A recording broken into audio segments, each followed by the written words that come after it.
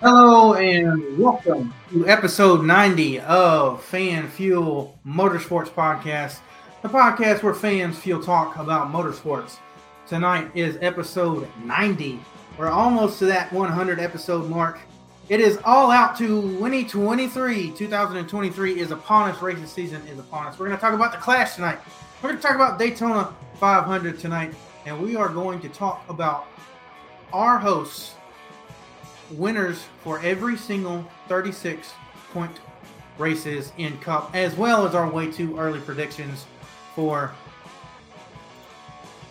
this playoff season. We are waiting on a couple of guys to get in, but first off and foremost, it is myself alongside Colton Cranmore, and we are here. How are you doing tonight, Colton? I'm bitching. How are you? I'm doing fantastic. It's my off week, and I was really excited last night. I did some stuff on Fan Fuel Gaming while everybody was asleep, apparently, because nobody tuned in to my Bathurst 12-hour practice. Our iRacing guys are going to be doing the 12-hour of Bathurst on iRacing this Friday. I'm going to start the car off, and then we'll go from there. So that race starts at night. It's going to be hella scary trying to drive Mount Panorama at night. So any plans for you this weekend? I'm probably gonna go to work on Saturday for a few hours, just get some OT, a little bit extra change for the racing season. I did this last weekend. I got a new desk. I know y'all can't see my desk, but it's a nice, small, compact corner desk. It's not the big executive desk I had before.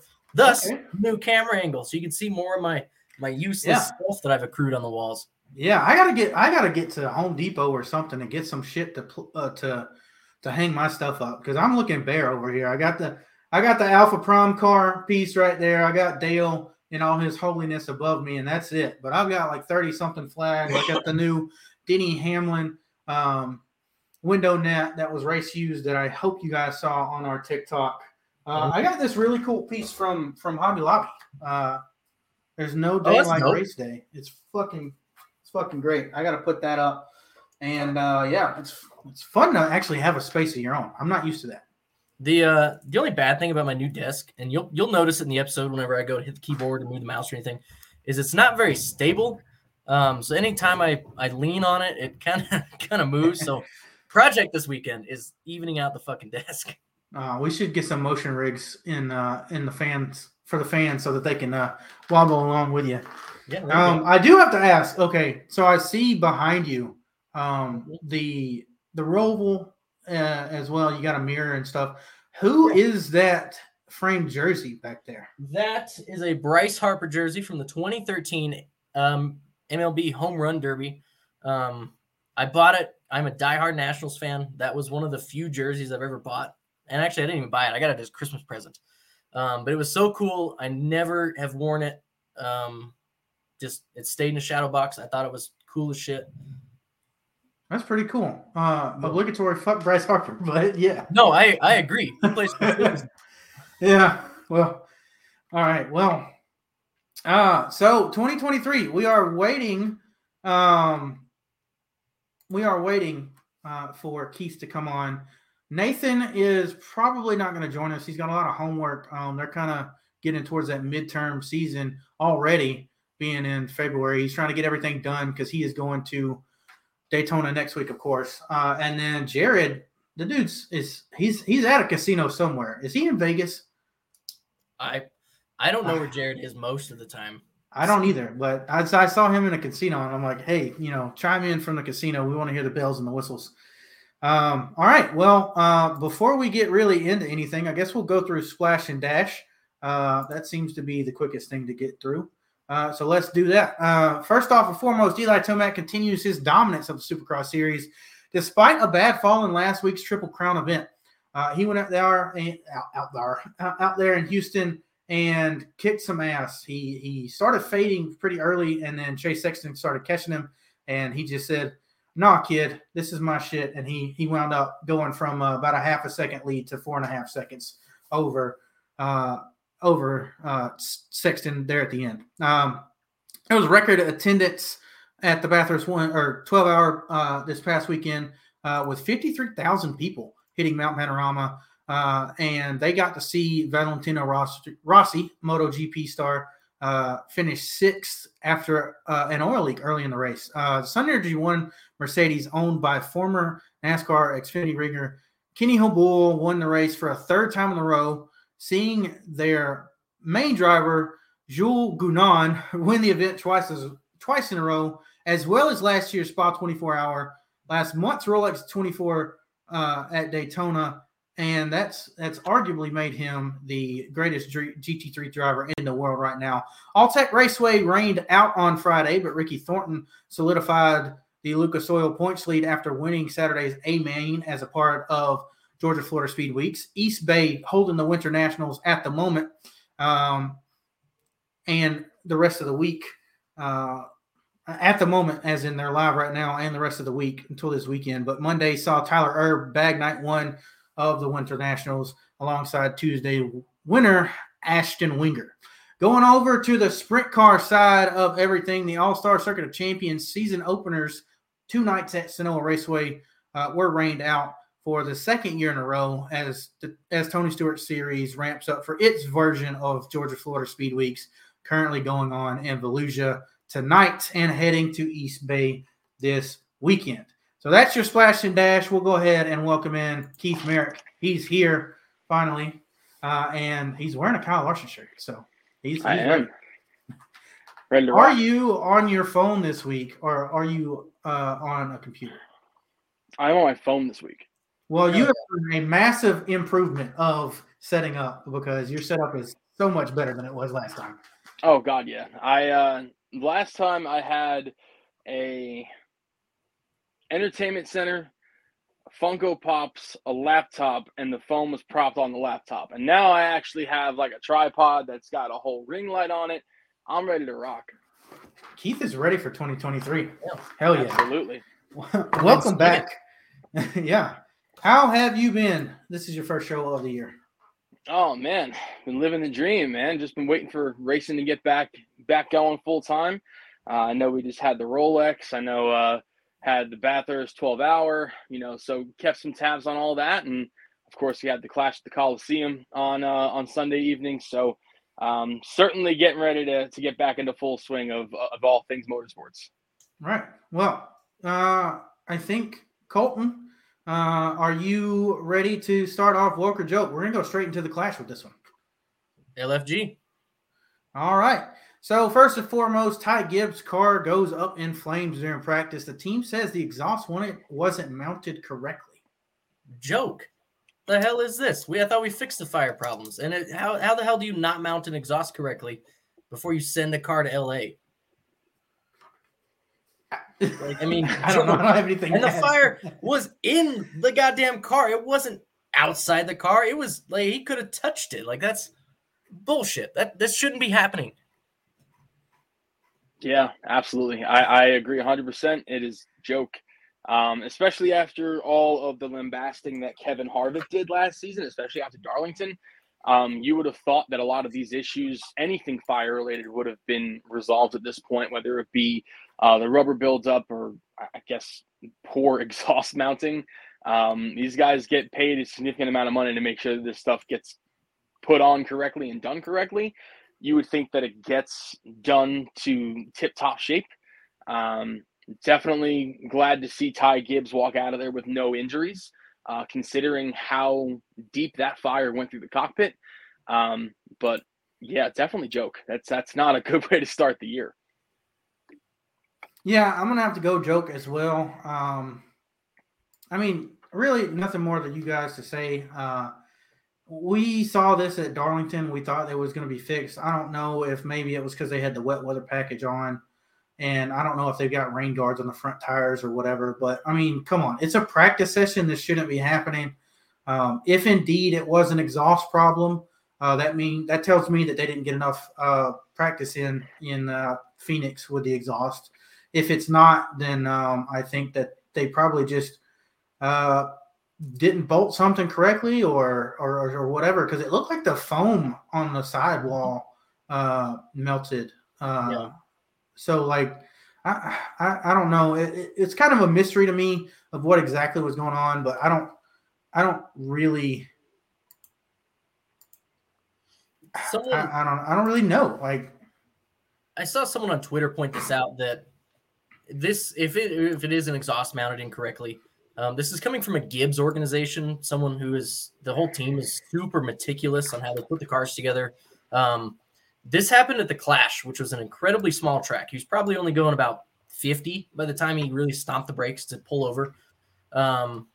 What if this happens at a big track? And I don't mean just Daytona, Talladega. I mean Vegas. You're talking about a lot of time between when this starts to when they can actually pull over, and that fire spread damn quick.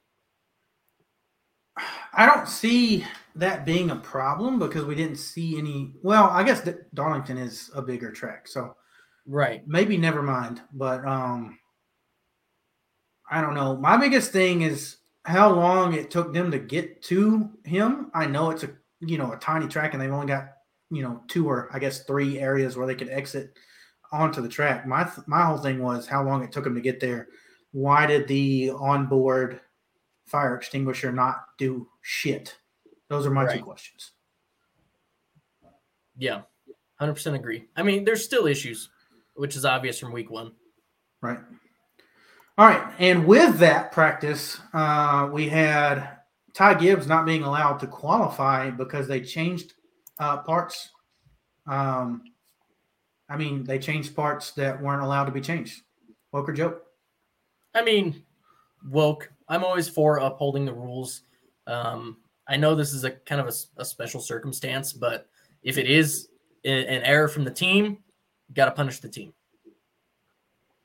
I think all things considered, I go joke. We build a racetrack in a football stadium. We go all the way out to Los Angeles so we can have a couple concerts and beat the shit out of each other. I think you should be able to qualify even after a situation like that. I'm all for upholding the rules, and I believe there's certain aspects that should absolutely be upheld.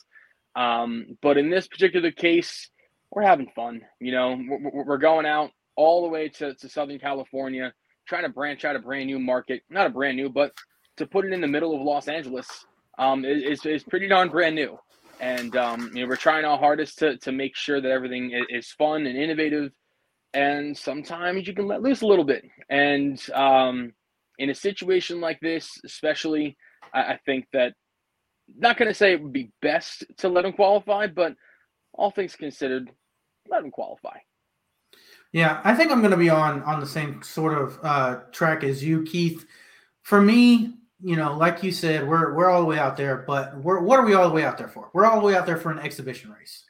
Let them go. Like, what is qualifying really doing anyways? I mean, you saw guys, go up and down the leaderboard in those heat races, but we are doing heat races and LCQs and stuff. What's the harm in him going out to qualify? Justin Haley, for example, got the pole and wasn't, hands down given the win of Heat 1. So I've just what's the point? Why are we encouraging gray areas? Well, because we're NASCAR and we put out rules that say, hey, if you go through this pit box while this driver's here, you could get a penalty. So NASCAR's all about gray areas, baby. This just seems like another one. Like, I get it's an exhibition race on it, and at the end of the day, it doesn't really matter. But also, like, qualifying doesn't matter. Fuck him. He doesn't get to qualify. Well, okay, so I get it, but also it's just an exhibition race. Let them qualify. No, I get it. It's not for points. If it was for points, go ahead. Totally agree. Whatever. He broke the rules, even though his car literally burnt to a crisp on the right side.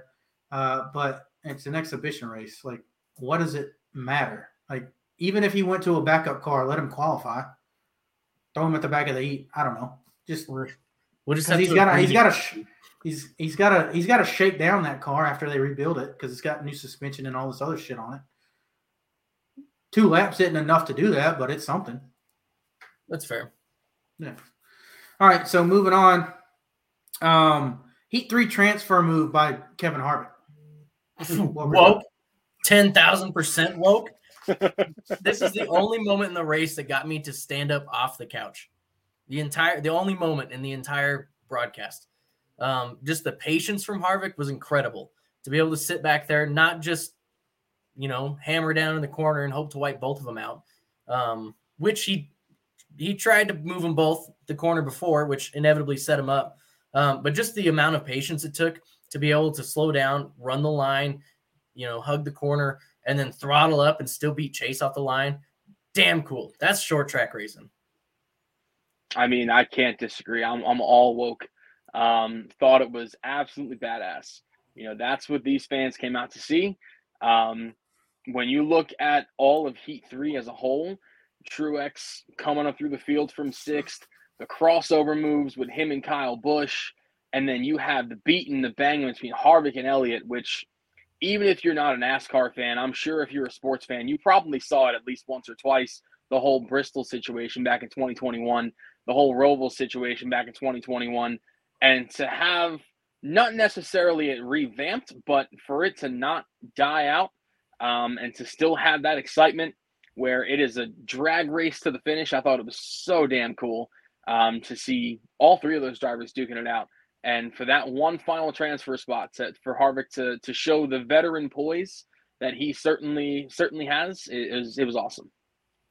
Yeah, I'm going to have to agree. It's funny that you say something about the rivalry there. When I got on Facebook and Twitter during the race, for some reason, I am in a Chase Elliott fan club Facebook page.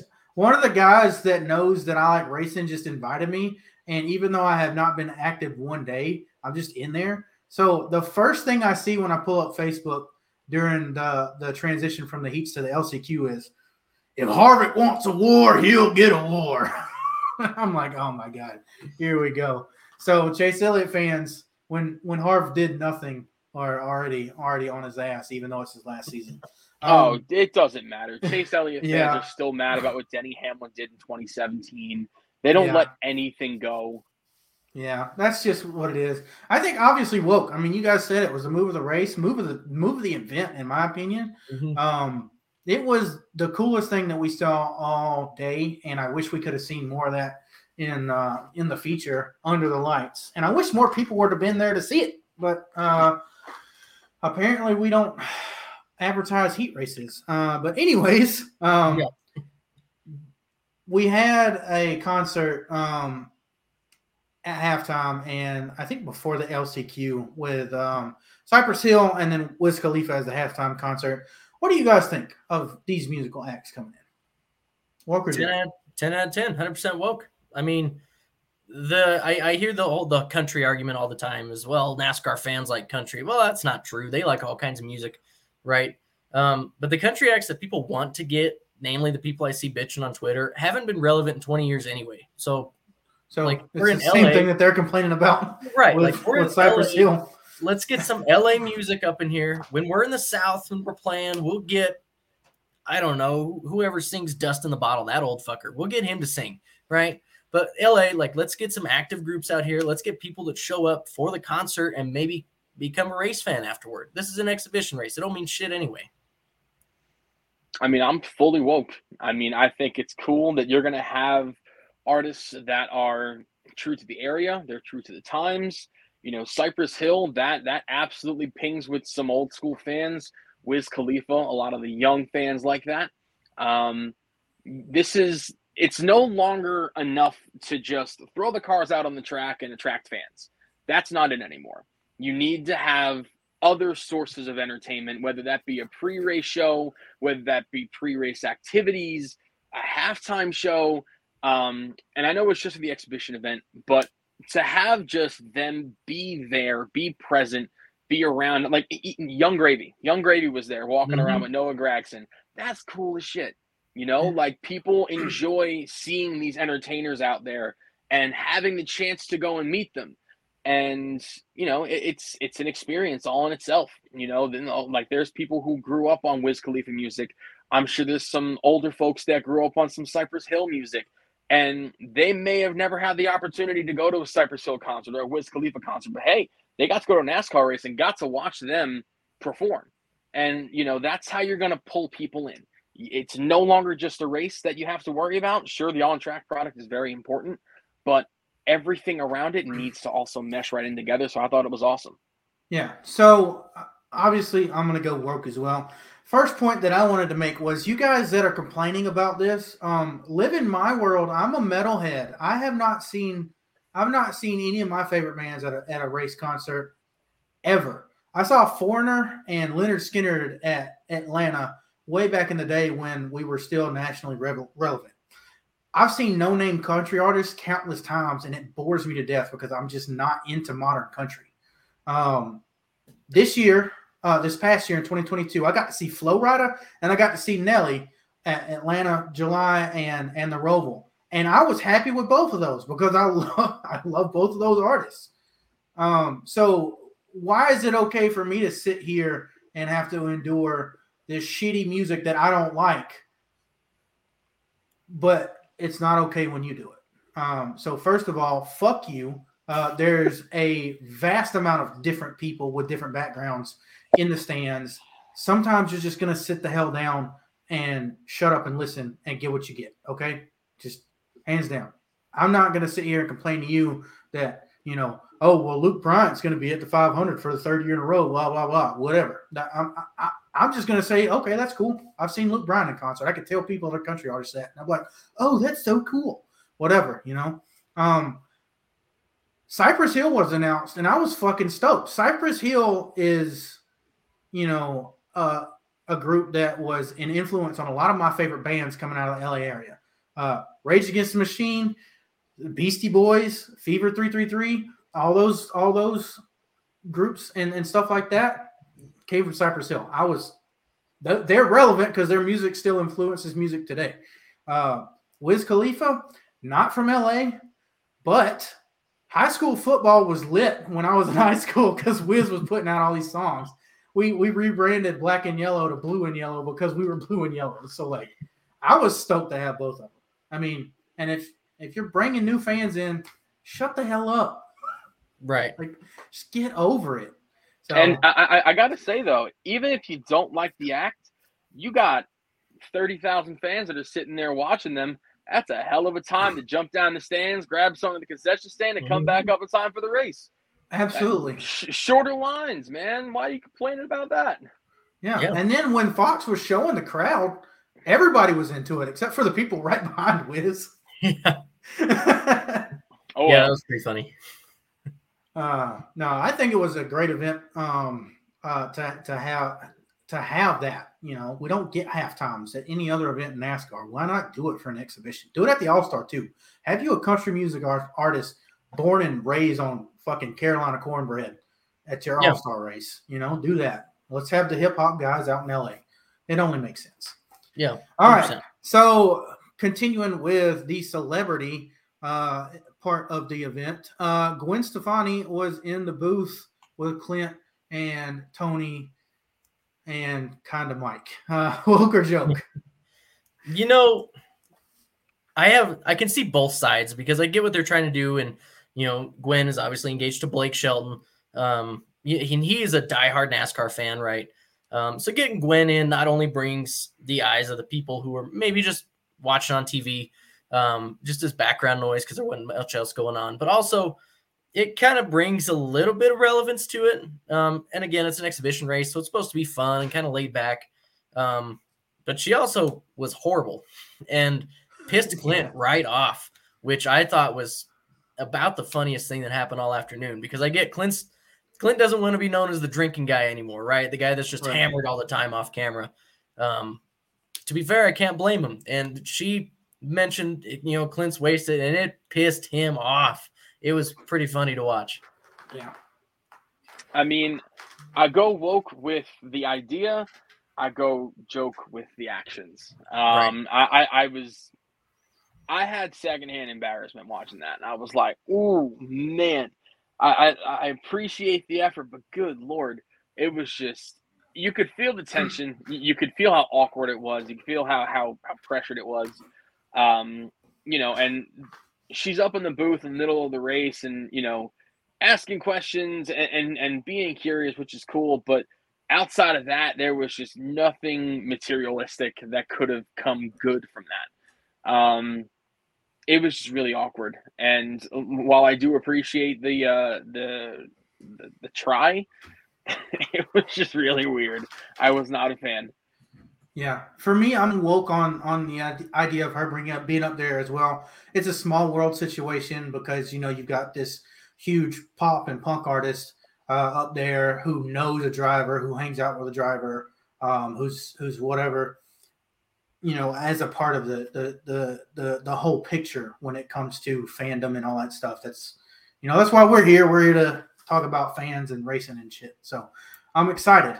I love Gwen Stefani as well. I grew up listening to that stuff. But come on, you are engaged to Blake Shelton. You have been to numerous NASCAR events. I've got to go joke on her for not knowing what the fuck was going on. Come on. That was just a disappointment. I was like, oh, she's been to so many events. She's going to know exactly what to say. It's going to be nothing. And it was just, like you guys said, it was awkward. We don't have it in the notes. Can we touch on Dakota's comment real quick? And we can do a woke or joke on that. Just start the whole shit on Fox season. Yeah, go ahead. All right. Well, broadcast was horrible. Again, it's an exhibition race. It's supposed to be a little bit laid back and fun. But they weren't, other than Mike Joy and Tony Stewart once in a while, they weren't really calling any of the race. They were just kind of chit-chatting. The camera angles were absolute ass for most of the event.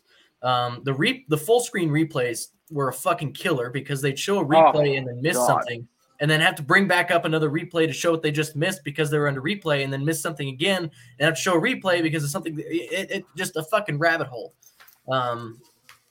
Some of the camera angles were cool. Most of them were garbage. I would like to have seen more than 2 cars on the screen at any given time. But if this is any indication as how the season is going to go for Fox, it is going to be another long year of no play-by-play calls, other than from Mike Joy, who is, let's be honest, he's getting up there. Yeah, he's not quite as quick and as witty as he once was, which is fine. But I'd like to see Clint get a little bit more professional in the booth. He's getting there. He's still not a play-by-play guy. Yeah, it's terrible. It's so sad. Go ahead, Alex. Yeah, I was just going to comment on your last note there. I think Kevin Harvick's going to fix that next year. I fucking hope so. When he's in the Xfinity booth, it's very good. So yeah, go ahead with your woke or joke on the broadcast, Keith. I just want to sneak that one in there. Definitely a joke. It's just frustrating because these guys have been in business with NASCAR for over 2 decades now. I mean, shit. They were in an era where, you had Dale Jarrett and Jeff Gordon and Rusty Wallace, and now you've gotten to this point. You would think that they would have progressed and gotten better and better, and Mike Joy, he is carrying this thing on his back as much as he can. The 2-man booth, I don't like. It's just there's nothing going on. Clint doesn't really have a lot to offer. He's funny. And like you said, I think Kevin Harvick's really going to add a good amount of intelligence. He's raced the car. He's won in the car. He can offer a lot of insight. And he's a lot more professional than Clint is, in my opinion. Camera angles, there was one really, really cool one where they had like an overhead shot of all the cars pulling off a pit road. I thought that was so sick. But more often than not, what you see all of the time is this all of the time for no reason. Just like that. I don't understand why that. Like I see the sponsor. I see it. Like I don't need you to do an up close shot. Like I would like to see the rest of the field. I don't need to see 2 cars battling for 7 laps in a row, and you miss the other 9 cars beating the shit out of each other in the back of the field. And then there was also one part that really, really pissed me off. Second LCQ, watching the race, and they cut to commercial. It's like a 15-minute race, and they cut to a full-screen commercial. Yeah, with 20 laps to go. I was like, are you fucking kidding me? 13-second laps. Like, and like I can get it. There was a caution. big wreck. We got to make sure that we clean the track up. Let's go to full screen commercial. No, middle of a battle that's going to decide who gets into the main event or not. And run a commercial. It didn't make any sense to me. I will say, though, that Tony Stewart, I'm very, very glad that we have him back for Daytona as well. He adds such a good amount of flavor into that booth. Really, really enjoyed him up there, and certainly counteracted with Clint's goofiness all the time. But overall, it's just and then the medal ceremony. How do you miss the medal ceremony? Like this is the first time we've ever done a podium in NASCAR history, whether it's an exhibition or not. And you see them getting up onto the podium and you don't see them getting the medals. We have to go onto social media for NBC to go and post a video of Joe Gibbs Racing's guy posting a video of it. Are you serious? That's how I get to watch the medal ceremony? This big ordeal that you guys have made and you don't even show it? I understand there's time limitations and you guys have all these different things you have to abide by, but come on. It's getting so tiring. And like, it's not the same Fox booth that it was 5 years ago. You know, it's sad. Yeah. Man, you unpacked a lot there. I will say, obviously joke. I mean, come on. I mean, I know Dakota's probably just been here shaking his head the whole time at what we've said, because I mean that's all you can do. I mean, you have a quarter-mile track, and you know, Colton, you've seen races on the quarter-mile in Atlanta when I was flagging. Mm-hmm. You can't miss anything. Right. I mean, it's all right there, and yet we missed the majority of all 7 races that we had, and it's embarrassing because I can't learn anything. So how am I going to teach a new fan that's watching with me because I can't see anything? I can be like, oh well, he's backing his corner up to do this because all I'm seeing is the onboard shot. Tail on board, nose on board, roof on board. That's all we saw the entire time. Another note that I had, just as a minor note, what the fuck was up with Bubba Wallace's camera? Until the main event all weekend, practice, qualifying, heats, and he made it through the heat. And his heat race, the sync for the audio was off.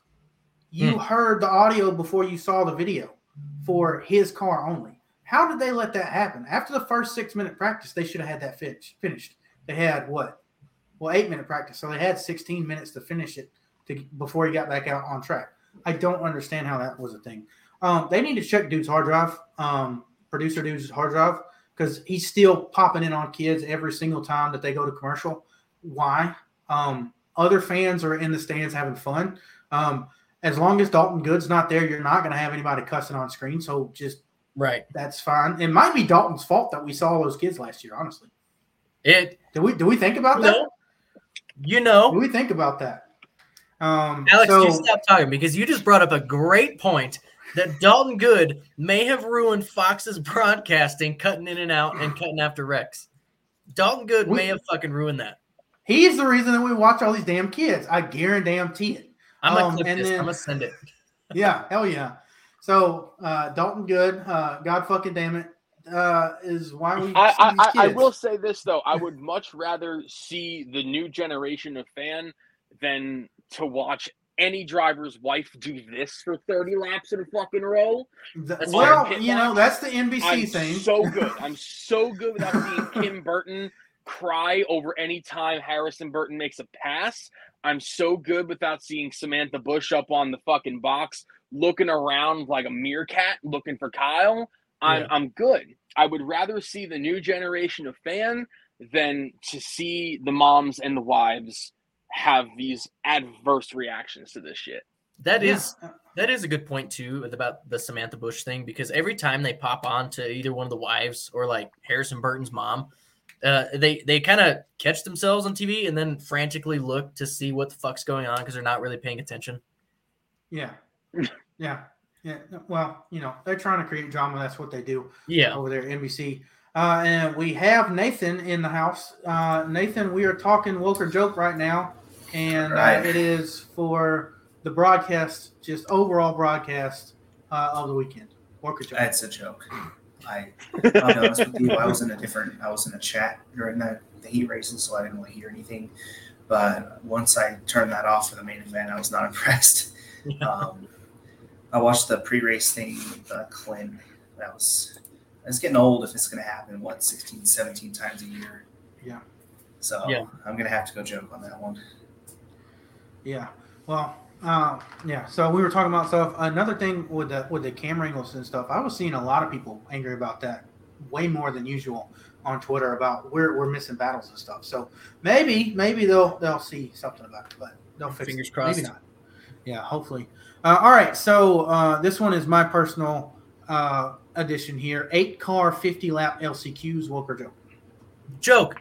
Make the LCQs 10 laps.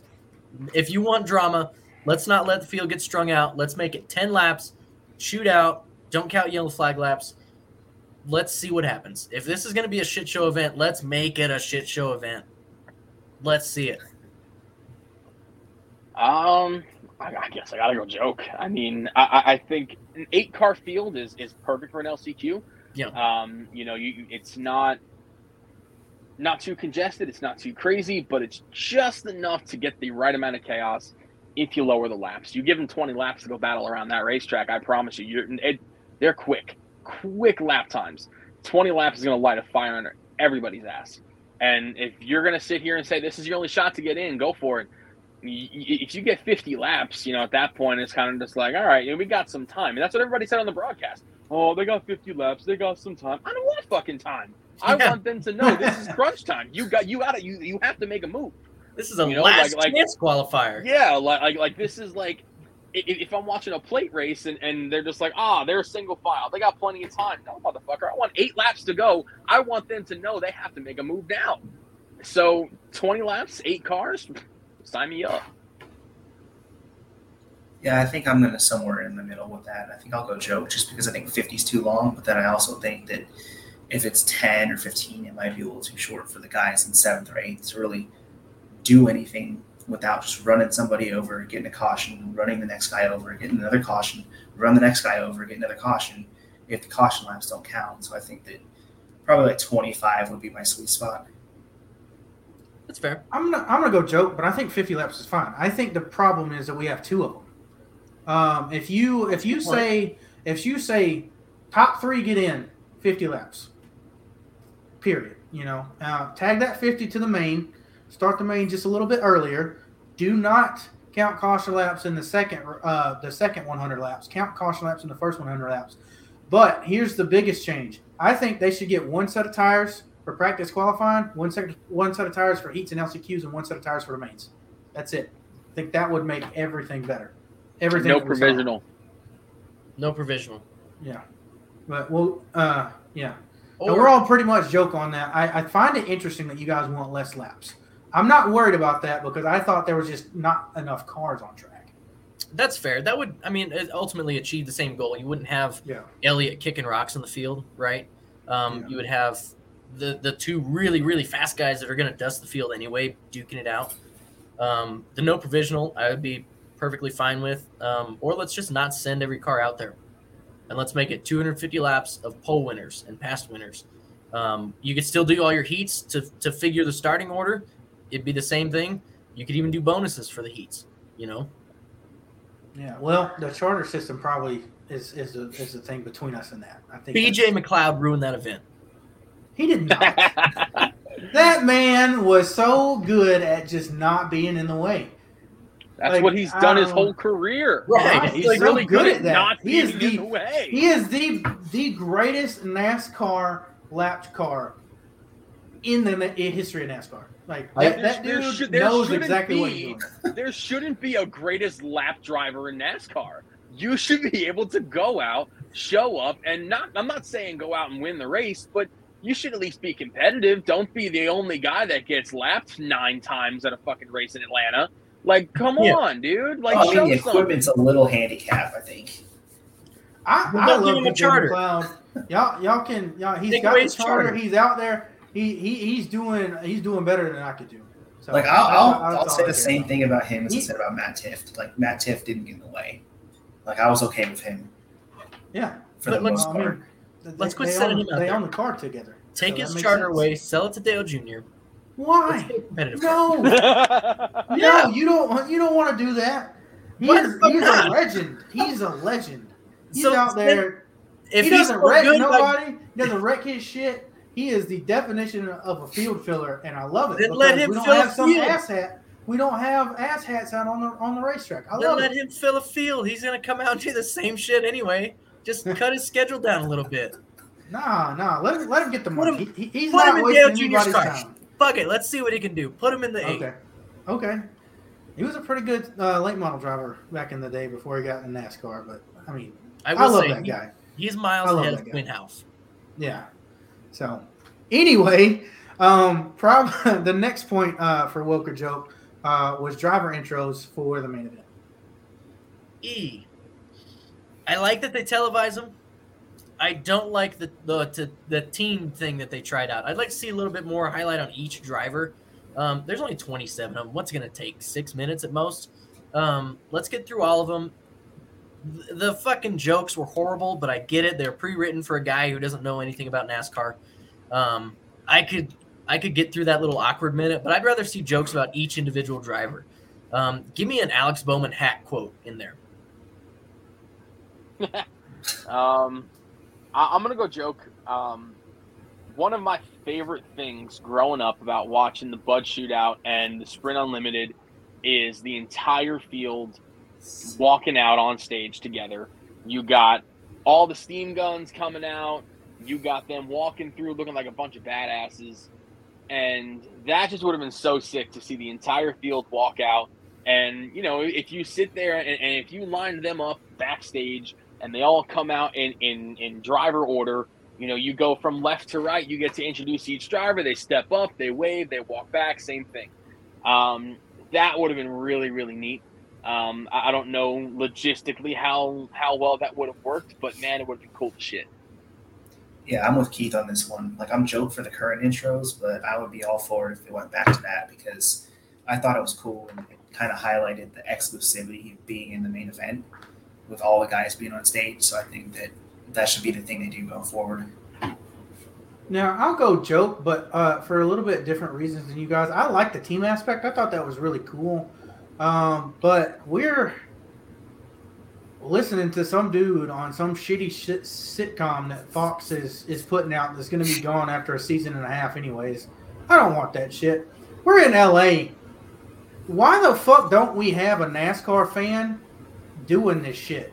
Kevin James, Adam Sandler, Charlize Theron, Brad Pitt, people that may not still watch NASCAR as much as they used to now, but people that used to be very, vocally NASCAR fans. I mean, come on. We've got actors that we can put out there to put another big name into this show and to introduce drivers who they actually might know a fucking thing or two about. I don't know. That was my biggest thing. Those jokes were terrible. They usually Kyle are. Harvick, like, what the hell? Yeah. Like, come on. Or if Like, we're just going to have some shitty celebrity do it, like, let's let Wiz Khalifa do it. Yeah, He's there he was anyway. already there.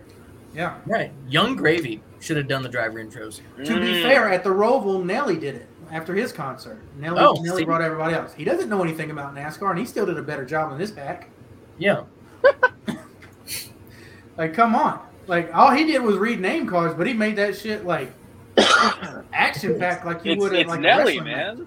Yeah. Or Put fuck on the it. show. Fuck it. It's a WWE match of a race. Get fucking Vince McMahon out there. He's on your Fox network for wrestling anyways. Yeah. Let's do it. Fuck it. I don't know. I liked the team aspect. Why did you guys not like that? I think I would like to know.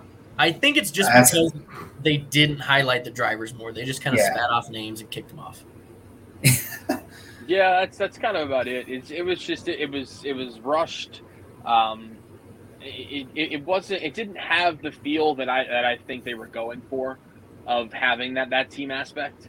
I think they were kind of expecting it to be a little more exciting, and it wasn't. And that's completely okay.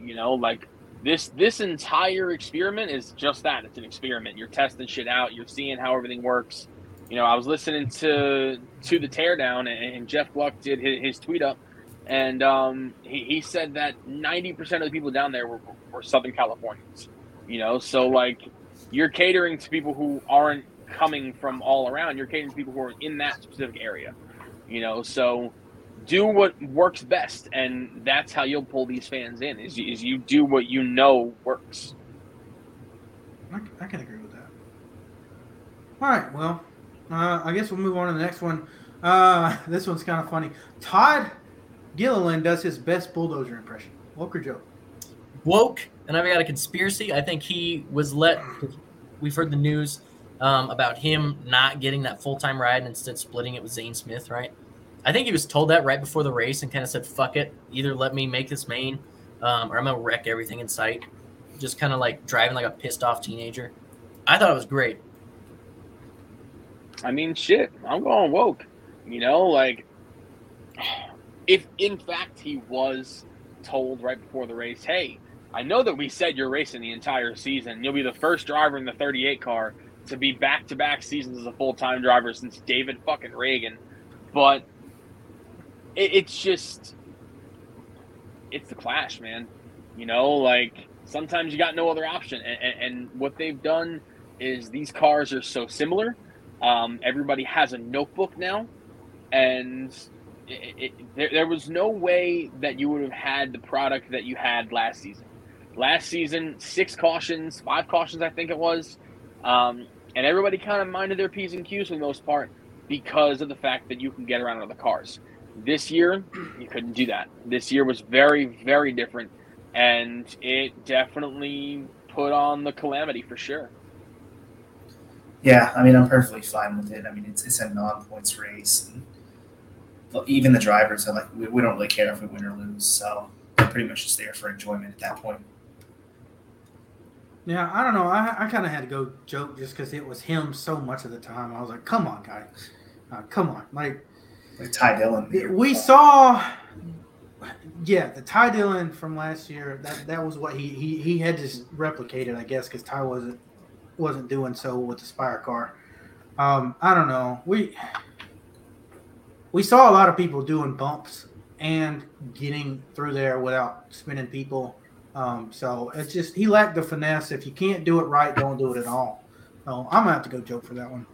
All right, 16 cautions over the last over 4 from last season, and I believe there were only 2 of those in the first segment. So it was all just 75 laps and 14 cautions for segment 2. I'm gonna go joke. Let's call it what it is. We had like 14 of those cautions within just like a 10-lap period, which was painful. I agree with your statement earlier, Alex. Like, if we're going to do it like this, let's count caution laps up to a certain point. I didn't like running a lap if we got a lap in and there's being just fucking calamity. And then it taking 10 minutes to go back racing. I thought that was actually the worst part was we could have a single car spin or 2 cars maybe get together and it would take 10 minutes to clean up the track just to be able to go racing again. I get it. This is the bull ring that they want. You're going to have bump and runs. You're going to have guys getting spun out in a bull ring. It's just like Bowman Gray. But let's put a time limit on it at least, just so we can kind of keep the show moving, because I'm sure there's a lot of fans that were hyped after that Wiz concert at halftime, got back racing, and then it just kind of seemed like we were getting kicked in the nuts every like 10 minutes for like an hour and a half after that. Yeah, I mean, I'm going joke. I think coming right out of the halftime show, you have all this excitement. All right, let's get back racing. And 6 cautions and 11 laps is a little excessive. The drivers kind of had no regard at a certain point. They were just diving in. They were driving in. I mean, they were just using the chrome horn to the nth degree. I really wasn't the biggest fan of it. There should have been a little more vigilance. And there also should have been more vigilance from NASCAR as well, in my opinion. They proved that you can spin on your own. You can get a little tap. You can spin around and get back going. You won't throw a caution. Anytime a driver got 90 degrees sideways, caution. And even if the car got rolling again, caution. I think there should have been a little more vigilance with it, instead of just being hovering over the button waiting for it to go. But that's just me. But I think overall the drivers definitely kind of tame themselves a little bit when it comes to like bumping. I'm all cool for, but just don't be a douche. Yeah, that was a joke. I mean, I think they kind of figured out that stadium racing is inherently difficult to pass in. So I think this year they went into the mindset of like, well, whatever we did last year didn't work, so we kind of have to start driving through people. So I think that's kind of what you saw. Yeah. Yeah, I can agree with that. For me, I think obviously the amount of cautions is a joke, but I feel like if it was spread out throughout the whole event, it wouldn't have been a problem. It was just Right. all at the same time. My thing is, why isn't NASCAR on the radio saying, hey, clean your shit up? Unless they just 100% wanted that, even though that just means that they're tone deaf to the retention of viewers at that point. Or two, this is something I've thought about, you know, just in general for NASCAR. At short tracks, you have a 3 strikes you're out rule. Your third incident, you're gone. So why wouldn't we have that? You got 27 cars on track. If the same guy gets in an incident 3 times, boot it. That's on you. Also, eliminate half the field after fucking halftime. That'll make the first half even more entertaining, and then we have less cars to fuck around and find out on the second half. I don't know. I think with that, you would just shift the cautions from right after halftime to right before halftime. I guess, yeah. Like, you just see complete Hail Marys. Yeah, I guess it's a lose-lose situation unless they just put their foot down and start parking people. So Right. That's honestly what it's going to take. Yeah. And for the final woke or joke, this is not really woke or joke, but as an event, we'll go practice to the checkered flag and the medal ceremony. Overall grade. I would give it like a solid like B- maybe. I know saying maybe at the end doesn't make it very solid, but it was okay. It's really good to kick off the year with. Let's get the shenanigans out of the way. Let's have our fun. It's not the quality of the racing leaves a little bit to be desired. But let's get up. Let's have our fun. Kind of stretch out again. See some cars on track. Let's get some drivers good and pissed at each other first week, which it did just that. Perfect amount of it. It was just the execution was a little off. That was about it. I mean, I'm going B+. I mean, from the track build, I mean, they made that thing perfect. The way that they presented everything was awesome. All of the promotions that they put all around the track, from Fox social media pages, they did an excellent job making this thing very well promoted. And as far as the racing product is concerned, unfortunately, the way that everything kind of worked out, it was going to be bumper cars. The cars are just so similar. They figured everything out. They have a notebook on everything now. And it was just going to be one of those situations. But what I will say is the fact that if there was probably not that little cluster of cautions in the first 11 laps of segment number 2, I'm sure the fans would have loved to see a spin or two here and there. I know that I don't have much of a problem with seeing some shit go down, and I know for a fact the casual fan absolutely enjoys it. But from the way that they did everything, the heat races, the qualifying, the LCQ, the halftime concert, everything all in total, I got to give it a B+. But the broadcast probably brings it down to like a B.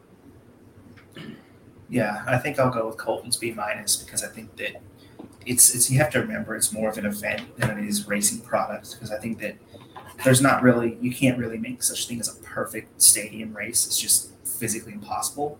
Mm-hmm. But I do think that the broadcast and whatnot, they could have done a lot better. Yeah, I'm gonna have to go and bump up a letter grade for you guys, A-, just because I had fun the whole time. I didn't really mind the cautions in that second half, just because I knew it was gonna happen. However, if I'm looking at it from a new fan standpoint, I don't know. I'm kind of on the fence on whether or not I'd come back after that. These guys look like idiots and they're doing a demolition derby, or hey, these guys really don't they have a no holds bar attitude. So I think if they race this hard now, what's it going to be like at a really fast track where they're going 200 mile an hour? I don't know as a new fan whether or not I would be retained from that, but I thoroughly enjoyed it. I'm glad NASCAR's back, and that might be my bias, is just because it was the first race of the season. I enjoyed it. I think it went off pretty well. Entertainment-wise, everything was good except for driver intros. So, perfect. Yeah, I think new fans, like you said, are either going to say, man, these guys look like idiots. It was just a demolition derby. We're never coming back. Or, man, these guys look like idiots. There was a demolition derby. That was cool as shit. One of the two. Yeah. Yeah, and it's kind of shitty, but, it's kind of not. So, moving on from the Clash, unless anybody's got any final thoughts on it, let's go ahead and get ready for Daytona. So, I want to kind of go we released our picks for our open cars. Let's go over the open cars and see kind of where everybody's at, who they expect to do what, as in, who do you see not qualifying through the duels, and who do you see finishing well enough? First and foremost, you got Jimmy Johnson in the 84 car. Austin Hill's taking over for Gragson in the 62. Travis Pastrana, 2311 car, and the number 67. Zane Smith is going to be taking the 36, I believe, for Front Row Motorsports. Chandler Smith in the 13 for Colleague Racing. And Connor Daly will be running his first Daytona 500 after a few starts with the Money Team last year for the Money Team in the 50 car. So I'll start with Keith on this one. Who are you feeling like is not going to make the 500, and where do you expect everybody else to finish? Because I'm pretty sure that 84 car is going to be your top pick. Believe it or not, it's actually not. But okay. As far as drivers, is it one? I think it's two drivers that aren't making it. Two drivers won't make it. I think Travis Pastrana is gonna be one of those drivers that doesn't make it. Oh wow. I think that just the brand new race car, totally different package than what he raced in the Xfinity Series. Yeah. And it's a different animal than what he knows as far as everything's concerned. And then I unfortunately I'm going to say that Connor Daly's going to be the next guy that goes out. I think that he hopping into a stock car is awesome, and I think this would be a great step forward for him. But the reason why that 50 car ended up going into the 500 last year is because Kaz Grala, he is a Daytona race winner with the Truck Series. So those are my two guys that I feel are not going to make it. As much as I would love to see them make it, I think the only on the fencer that I would have would be Chandler Smith, and I would probably swap Pastrana and Smith if that comes down to it. But as far as drivers that I think are going to do really well in the 500, I really got Austin Hill, man. He impressed the shit out of me last year. He won the season opener at Daytona. He won in Atlanta, and he damn near won the July Daytona race if he didn't have issues. He was at the front of the field for every single one of those events, and Beard Motorsports is they're no stranger to being at the front of the field running well at plate races. Brendan Gaughan damn near won the Talladega race in 2019. So Austin Hill is definitely going to be a guy that I have finishing top 10 in the 500. Okay. All right, Nathan, I'll let you go next. Yeah, I think everybody's going to say it, but I do think the 50 is in real danger because I don't see a way that they qualify on speed. I think they're going to have to hope that they get lucky in the duel. I know last year last year actually was interesting because the MDM car was so slow that the 50 got a speeding event on the inner green and still passed it to make the race. So that was a complete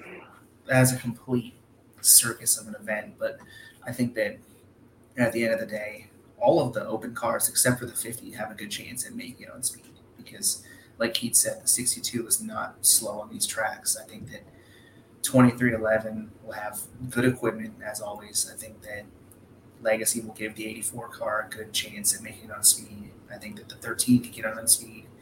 And I think in years past, the 36 has made it on speed before. So I really don't know one of those guys will be slower on qualifying, but I think that all of them can race their way in through duels. But I think it's kind of a toss-up as to who qualifies in. Cool. Yeah. I don't think Connor Daly's going to make it. just because he doesn't have a lot of experience doing this kind of racing. I think Greg Biffle is going to miss it as well. I think Pastrana gets in because he's at least raced this kind of stuff before, and I know he's going to be in a rocket just based on how the Toyotas run at these plate tracks. I know they don't qualify very well, but I know they run really well with the pack. And I think he's going to be able to take advantage of that.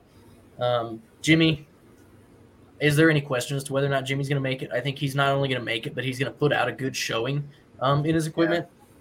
I think Austin Hill has a damn good chance at winning a duel. He is a fantastic plate racer. Beard Motorsports doesn't show up to these plate races with anything but halfway fucking rockets over here.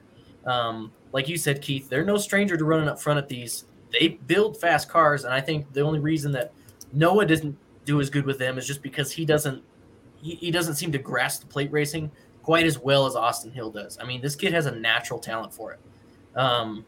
So I don't just think Austin Hill's going to make it. I think he could win the duel, honestly. Okay. I mean, I think that's a good chance. And honestly, another thing that I forgot to brought up was without the practice, if one of these guys that can race in qualifying on speed has issues in their qualifying run, that can really shake things up, because imagine having a problem that you could have fixed in practice, but there's no practice. So you go out and do your run, car breaks. Now you have to race in, and then say something happens in the race, and you end up like Suarez did a few years ago, where you thought that he could have easily raced his way in, and he didn't because somebody crashed coming to pit road. And it's like, you never really know. I mean, it's weird to think about it like that, but it's going to be a matter of whichever teams don't make any sort of mistakes or have any sort of mechanical gremlins in qualifying, because what doesn't seem like a big deal ends up being a lot bigger when there's no practice, because usually that's when you find that kind of stuff. Yeah, that was a point that I was just about to make, so I'm glad that you brought it up, is mechanical failures. That is something that I'm worried about as far as all 6 of these guys go, because they're all open cars. They're not guaranteed in. When it comes to outright speed, because Ford puts out a good motor for front row every time we go to these plate tracks, I'm not worried about Zane Smith. Chandler Smith, I'm not worried about, because Colleague is a fucking super speedway powerhouse in Xfinity, and, I'm sure we'll see them, come to terms with that this year, especially with the new nose on the Camaro. Austin Hill, as you guys have said, is probably a shoe-in for the 500, as well as – talking about winning the duels and stuff, he could definitely be a top 10 guy. Jimmy Johnson, I'm worried about, because while Eric Jones is really good on super speedways, I'm not sure if we saw a lot of speed last year from them overall, other than Darlington and some of the later races. But spreading that across 3 cars now, it has me a little bit weird. And then him not getting practice, which is where Chad Canals, and he really just screwed the field over all those years that he was good. Not getting practice before qualifying, I don't think he's going to lock in on time, honestly. No. There's going to be something wrong with that car. I just have a feeling, and he's going to make himself look bad by being in it. And then Travis Pastrana, being with 2311, Denny's really good. His team's really good when it comes to speedway racing. I think he can lock in on speed without those mechanical failures. But I think wreck avoidance for Travis and Connor Daly are going to be the thing that kills them come duel time. So if they don't lock in on speed, they're not going to be going through a wreck if they have that opportunity to be in one. And I think that's what's going to keep them out. So that's where I'm at. While we were chit-chatting, I looked up Travis Pastrana's stats. He's only run one full-time Xfinity Series season. He's only run 3 plate races in his career, but he has done it. His first one, he finished 10th, and that was at the opening Daytona race in 2013. Running at finish, got a top 10. The other 2, he DNF'd, got in a crash both times, but he led laps in both of those races. And at Talladega, he won the pole. He won the pole at Talladega and then got crashed out on lap 71. Yep. Same thing with Daytona, was running well, lap 95 out of 110, crashed. Which you could also chalk that up to maybe not being his fault. I'd have to go back and look through the replay, see where. Well, my biggest thing though is the next gen is not nearly as raceable as Gen 6 was at these tracks. So I don't know when it comes to Travis, when it comes to Connor, when it comes to Jimmy, how that's going to all fold out. Even Zane Smith, as good as he is, I don't see how that works its way out. I mean, with Zane Smith, he won the season opener at Daytona last year for the Truck Series. Right. So he's no stranger to victory lane at Daytona. When it comes to Legacy MC, second race of the year at Fontana, Eric Jones was battling up in the front of the field for a good majority of the event. That car had a lot more speed than I think people really put into it. He won at Darlington, and that was awesome, but they were no slouches over the course of the season. I think what really kind of ruins it was the fact that Ty Dillon was in that 42 car. And I'm sorry, Ty Dillon's cool. He had one good showing in the Cup Series car, and that was at Dover in 2017. And that was it. Outside of that, I think that Legacy MC overall is going to have a pretty strong showing. Jimmy knows what he's doing when it comes to strapping into a stock car, and I think that he's finally back in his element. And then when it comes to Pastrana, he has one of the most successful Daytona drivers of all time as his boss. So right. I think that he's going to have a good amount of assistance. Bubba Wallace knows how to get around a racetrack, and damn near won the 500 last season. I think that the only driver that I really have the biggest issue with is going to be Connor Daly. I think everybody else that is showing up to try and get a spot is a threat, 100%. Yeah, absolutely. All right. Well, if nobody has anything to add to that, we'll go on to the next part.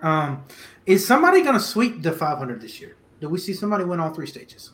No chance. Anybody can go first. 0% chance. 0%. That's really unlikely. Okay. So not a talking point today. Yeah. Okay. That's just. Sorry, Alex. That was just a.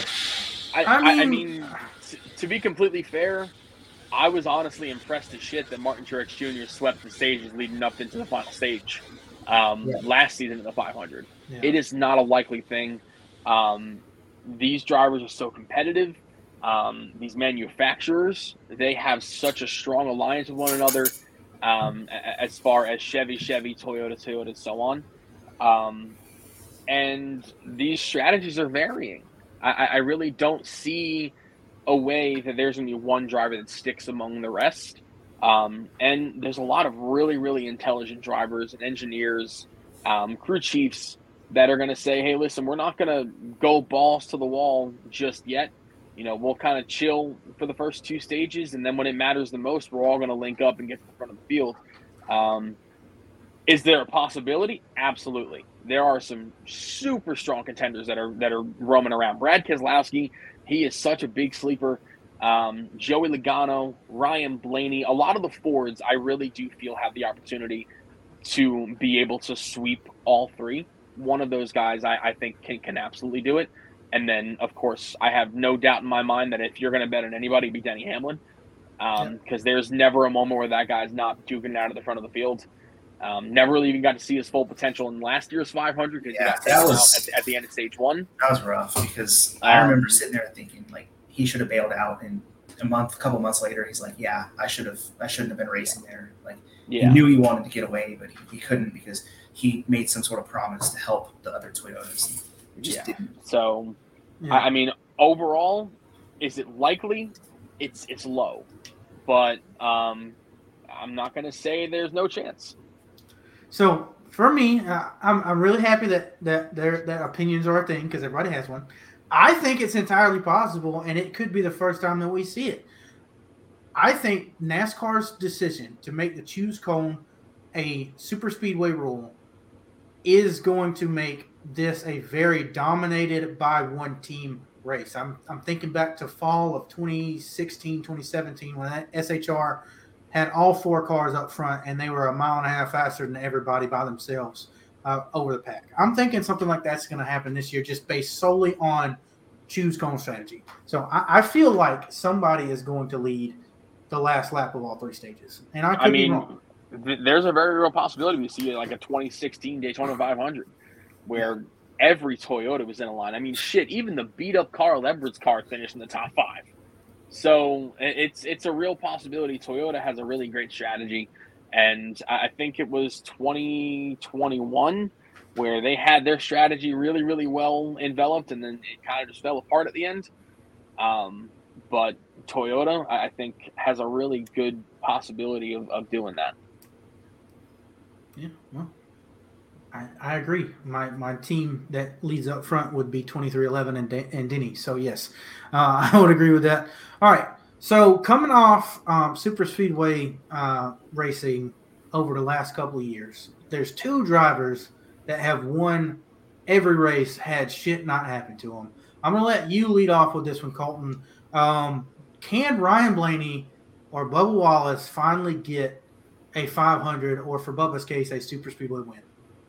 I want to preface this by saying, don't any of you motherfuckers jinx Ryan Blaney, because when he came off turn 4 last year in the 500, I was at my Daytona 500 party, and I started cheering, he's going to win it, he's going to win it, and then Austin Cindric happened. So just let's keep it all hypothetical. Yes, absolutely.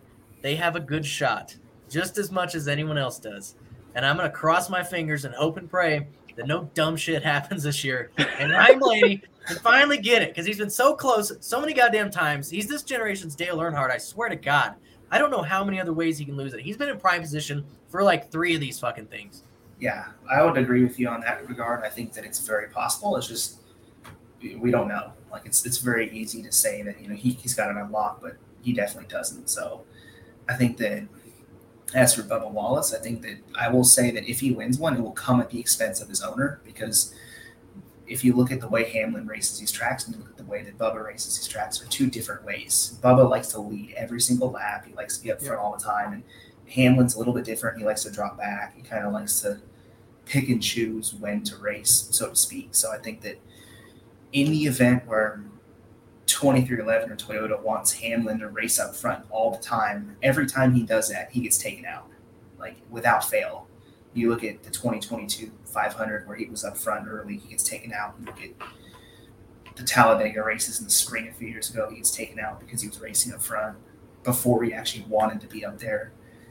I think that, honestly, when it comes to Bubba versus Blaney, I feel like Bubba might have a better shot, because if he's got somebody behind him, like a Hamlin, or he's got a Reddick or whatever. They're not going to turn him on the trial. I'm trying to help you. I'm not jinxing you. You want me to play instead? You want me to say he's got it? Like, I could easily do that. It's a natural reaction. My bad. But honestly, I do think that if you put them by themselves, I would say Blaney has a better shot. But I think that 2311 is going to try and do something a little bit different than what their boss does. They're going to try and lead every single lap. Yeah. I mean, head to head, Blaney has the advantage in my opinion. But if we're putting them in a field with 34 other drivers together, Ryan Blaney is a notorious teammate pushover. He is too much of a team player, doesn't do enough for himself. And we've seen it time and time and time again. The fact that this man has actually won plate races amazes me, because I would have thought that he would push his teammate there first. Bubba Wallace, he is a selfish motherfucker, and I love it. He is all about him. He's all about getting to the front of the field. And if you're going to come along with him, go for it, but you better make sure that you're behind me. So Bubba Wallace, I think if we're going to put them head-to-head, Bubba's probably got the better chance, just based off his aggression. I remember the 2021 duel. He was just so aggressive in that DoorDash car, sliding around, throwing that car around like it didn't even matter. He drove it like he stole it. And I know he damn near won that duel, and he almost won the 500 last year. There is a real possibility that 23 car finds victory lane in just a couple weeks here. Yeah, I think the reason that I posted both of these as some people were talking about is because I feel like Daytona owes both Bubba and Blaney a win there. Specifically the 500 for Ryan Blaney, but this has been Bubba's track to lose for seasons on. And I mean, we saw him do what he did and go from 11th to 1st in 6 laps to win Talladega. He's got the car. He's got the mindset being in that 2311 car. He can do it. Blaney, like you guys said, has got to not be a pushover and then just not have bad luck. That's the way he's going to win. These two guys, I think, are who's going to be the two that it comes down to winning if luck goes their way, because I just feel like something in the back of my mind is like just Daytona owes these guys this, and this could be the year that it gets done. One more driver to focus on before we get into our season worth of picking winners. Kevin Harvick's sponsor is going to be so gracious and give $2 million to a fan if he wins the Daytona 500. So he's won it before. I mean, he's no shot at victory lane here. But do you guys think that he can do it on whatever 2 Sundays from now is? This is a good question. I honestly think that it doesn't seem super likely because you don't normally think of him as a super speedway racer. But I also think that he is kind of slept on in that regard because if you look at the last couple seasons, he's honestly, in 2021, I know it was a completely different package, but he was running in the top 5 at the white flag on every single super speedway. And then I think this year, or this past year, he was obviously in the top 10 toward the end of the 500. He got taken out in one of the tri-oval crashes. I don't know which one it was, but he did get taken out right in front of my eyes. I don't really remember where he ran in the Atlanta races, but Daytona, he was kind of victim of time and circumstance, kind of like everybody was. I know that he wasn't really sure where he ran at Talladega, but I do think that he can definitely contend if he has the luck because he's been running at the finish more often than not in these races. It's just a matter of can he actually get lucky or not. So I think I'd give him a decent chance, but I wouldn't call him a favorite by any means. Yeah, I mean, I would definitely agree. I remember last season, I actually picked him as my 500 winner when we were having a conversation around this time, just one season ago. But Kevin Harvick, he is very Matt Kenseth-esque in the sense that he doesn't tear up his shit. He keeps himself in the game, and he never allows himself to get too far away from the front of the field. He's always just lurking, and you don't really think of him as the guy that's going to win, but if he got up there and won, I don't think anybody would be like, oh my God, Kevin Harvick. They'd be like, of course, it's Harvick. So $2 million for a chance? Shit, that ain't a bad deal at all. I think it's possible. It's plausible. Might be probable. We'll see how the last couple laps go. But like you guys said, he always seems to kind of be there. It's just a matter of circumstances, what it's going to come down to. We know he can get it done. The 2021 Daytona July race, he should have won. He was in the best position, I think, of any car, and ultimately got turned going into turn 3. Like you said, Nate, last year he was taken out. I believe it was in the Stenhouse crash. Yeah. But it was one of those late ones. He was running up front. He always does really well. It seems like of the plate tracks and of the drafting tracks now that we got Atlanta, Daytona is definitely his best. I don't know, just something about it. Maybe just the tighter confines. He feels like he can maneuver around a little bit without the big slide jobs. He's got a decent shot. I don't know if I bet on him, but we'll see. I think it would be a storybook ending to his career to win another 500. I don't see it happening though. I mean, I'm gonna scan in the win when they put the promotion on during the duels or whatever, just in case, because I want to win 500 or I want to win $2 million. But yeah, I don't see it. Kevin Harvick is definitely not my pick. I don't feel like it is his year. If anything, I feel like he's going to win another Atlanta race just to say that this track is still my home, my house. I don't care what they do to it. It's mine. That'll be it. And then, of course, I see him, I don't know, winning it a normal Kevin Harvick style track on 1.5 miles. I just don't see him winning a regular super speedway race this year. But anyways, That is it.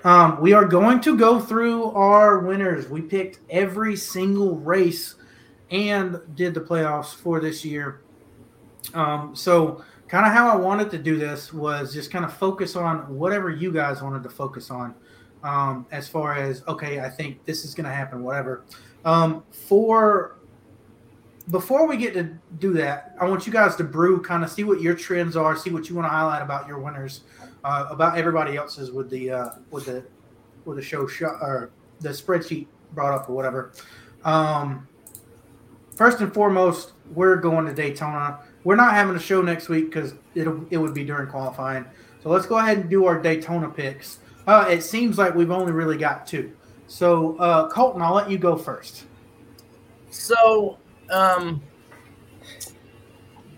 the 500, I got Bubba winning. Are we doing duels right now? You going over? No, we're doing 500. So you've got Bubba. The 3 of us put Blaney. So what's the difference between Bubba Wallace and Ryan Blaney for you? Because I'm a Blaney fan and I know how this shit works.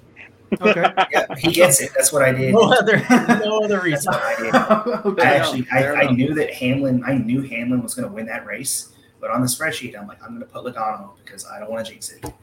Yeah. Okay.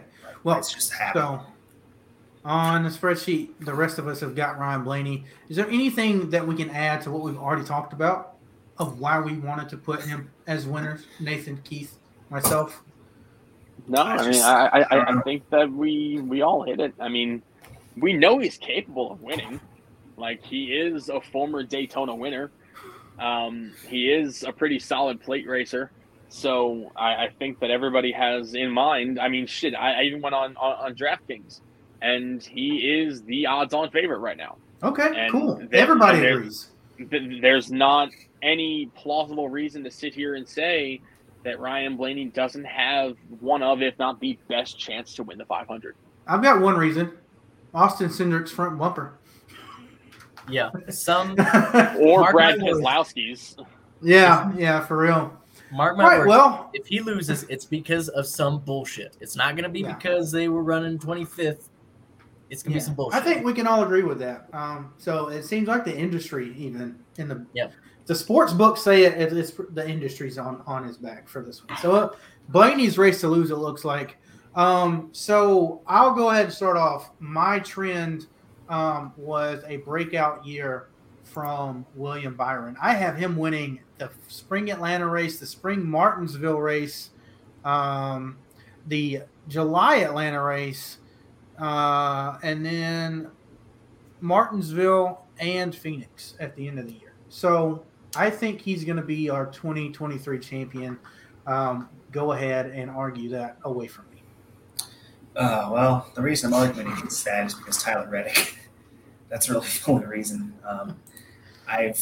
I couldn't really decide on a champion this year. It seems like every even year I get the champion, but every odd year I don't. So probably doesn't bode well for me. But out of the final 4 I had, I feel like Reddick's got a really good chance because Toyota has said all off season that they improved on short and flat tracks. That's their goal. And if the Clash is any indication, then this is going to be really good for them. So I'm looking forward to that because you saw what he did last year with RCR. And in all honesty, if you took those cars right now, you'd probably have to say that the Toyotas were faster than the Chevys on the intermediates last year for the most part. So I feel like Reddick can only go up from where he was last year because he had almost a dozen finishes outside the top 20 and he still won 3 times. So I'm pretty excited. You're looking for a breakout year from him as well. Yeah. He broke out last year, but I think it's even better.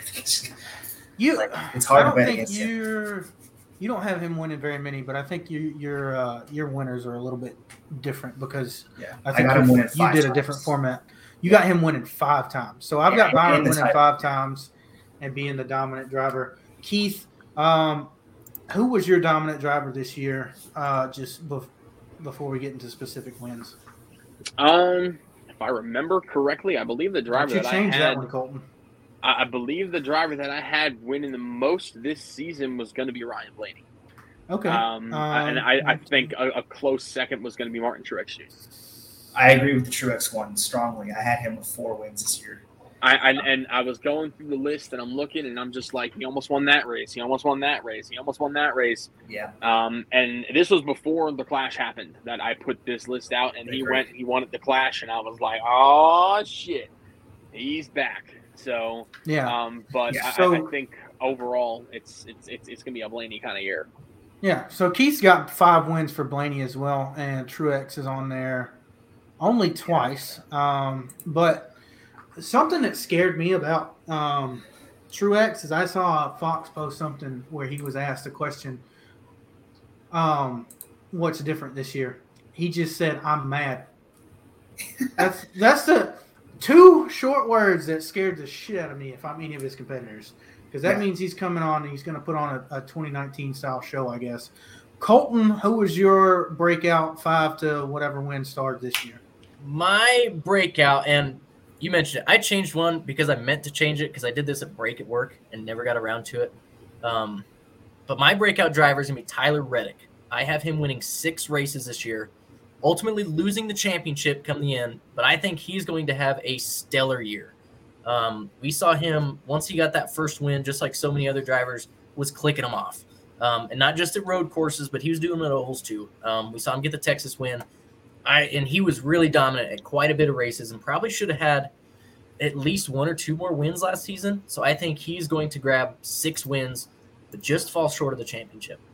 Yeah. Well, another one I had to say is that I guess a weird one is obviously if you look at my winners list, I think I had Reddick with 5, I had Truex with 4, I had Larson with 4 maybe.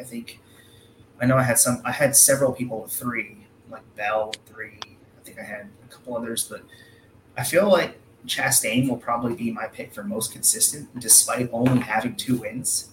Because if you look at last year, I mean, he was top 5 after top 5 after top 5. I mean, he just racked them up. But he never really dominated that many races. Even the races he won, he kind of just came from nowhere. So I think that I think he could honestly win the regular season title without winning that many races just by virtue of being consistent. And I also think that Reddick is, despite being the fastest, he's still kind of younger. I think that there's going to be some natural inconsistencies there. Right. So it seems like we all have a similar trend of we don't have that many winners this year. Is that a safe bet to say that everybody's on the same line, that we're going to have less than the 17 that we had last year, so less than 16? We're going to have some points guys in the playoffs. Actually, I have 17 winners on my list. I have 16 winners before Daytona. Okay. Yeah, I think I have the same. I want to say it was 15 or 16 before Daytona and then 1 or 2 after. Yeah. Okay. I definitely had quite a few. I don't think that we're going to see that dip that some of the analysts were talking about in terms of, okay, everybody got a year under their belts and, here we are. Because let's face the facts. There was a driver that did not win at all last year that has already won a race this year. And I know it was just an exhibition race, but Martin Truex Jr. was winless the last season, and now he's already got himself a win under his belt this year. I don't think we're going to have that season where you're going to see one driver rise above the rest. I really do believe we're going to have probably about like 3 or 4 drivers win 3 or 4 races. But outside of that, I really see a lot of 1 and 2 win seasons for quite a few drivers. I don't know if I actually put it down on my list. I think I dabbled with the idea of Ricky Stenhouse winning at Talladega. And it's just, there's so much parity when it comes to this season. As far as all of our drivers are concerned, you have a lot of talent right now. There is so much talent, and I look at every single race, and I'm like, that guy could win this race. He won this race last season, but that guy almost won that race. There's so many different options that you can go with as far as who can win a race, who can be competitive, who won't be. It's really, really hard for me to just sit here and pick a driver that's going to dominate because I don't think it's going to happen. Honestly, I'd agree. I think that there's still going to be a lot of winners. I just don't think there's not going to be as many small team winners, if you will. Like, I think that there will still be a good number of drivers winning, but it's not going to be like you might not have like a front row car winning. You might not have a legacy car winning. You might not have a Kaulig car winning, so to speak. It's just, I think that maybe not every. I think every Hendrick driver wins. I think probably every Trackhouse and 2311 driver wins because there are only 2 cars. I think 3 of the 4 Gibbs cars win. And then from then on out, I think the remaining winners will be just different people like Kyle Busch, Kevin Harvick, some different people. But I don't see the smaller teams doing as well. I can attest to that. I don't see very much from the smaller teams, and as I say that, I do see we do have a resurgence of a team. Like last year, I wouldn't call it a resurgence, but Trackhouse won 3 races. I have both of the RFK guys getting a win. I have Buescher at Talladega in the spring and Keselowski at Talladega in the fall. Keselowski not being a part of the playoffs, I don't think. So that's it. Do you guys want to tell me something about your picks that you think we should talk about? Specific race or a specific driver that you're looking at this year? If not, I got plenty in the back to keep this. I've wanted to gauge where everyone's at on this, but I have Harvick winning 1 race in his final year, and I have him winning at Pocono because if you look at the summer last year, he was honestly at his best in the summer, and I think he was pretty quick at Pocono, but he got taken out toward the end by the whole Chastain incident, and he won, I think, the next week in Michigan anyways after a couple of the dominant cars had issues. So I think that I can see a race where he runs top 5 or whatever, and the faster cars ahead of him just run into problems, and he's always the guy that can avoid problems. So I think he's going to pick up a win somewhere in the summer just based off of capitalizing off somebody's mistakes like he did last year. And I think Pocono is going to be the place. Okay. For me, when it came to him, I have him winning fall Vegas, but I don't see any summer races. So I know he won at Michigan last year, I think. I can't remember. So obviously it's big tracks. But I've got him winning at Vegas because that's the closest thing to Old Atlanta, and Old Atlanta was his house. So I feel like as a send-off, that's the perfect place for him to get his final win. Colton, what about you with Harvick? I have him winning Richmond. That will be his last win, and it'll probably be just on a strategy call. Okay. I didn't see a ton of speed from him last year, apart from those few weeks in the summer. Granted, SHR as a whole was kind of slower last year, but I don't see him picking up that much more this season. And Keith, it doesn't look like you have him winning this year. I don't. So what is your decision for that? Reasoning for that decision, I should say. I'm feeling that Kevin Harvick's wins last season were awesome. They were really fucking cool. But to be completely honest with you, neither one of them should have happened. I agree with that. Bubba Wallace should have gone out and won Michigan. He was on a rocket ship. And then Richmond's, Christopher Bell was eating his lunch at the end of that thing. And if he had another lap, it was a wrap. So I don't even think he should have won both races. Am I happy he won? Absolutely. But I think that we're at a point in time right now. I think if there's going to be any race that Kevin Harvick is going to go out and win at, it would probably end up being Michigan again, just for the sole factor that he is an absolute beast at that racetrack. But I don't think that he's going to seal the deal at any point this season. So, which is unfortunate, but I just don't see him having that same spirit at the end of the season that we saw last year. Okay, I mean, I can agree with that. I mean, I have him winning late just because, Jeff Gordon won late in his final season, but this could be a Jimmy Johnson final season kind of year where he's just not there. I don't even know. I'll have to look at my playoff bracket, but I don't know that I have Harvick in the playoffs, and I don't. So I do have him in there on points. So never mind. I'll roll that back. But yeah, he's sunsetting his career a little bit way later than prime years, in my opinion. So it would not surprise me if you're correct that he doesn't win.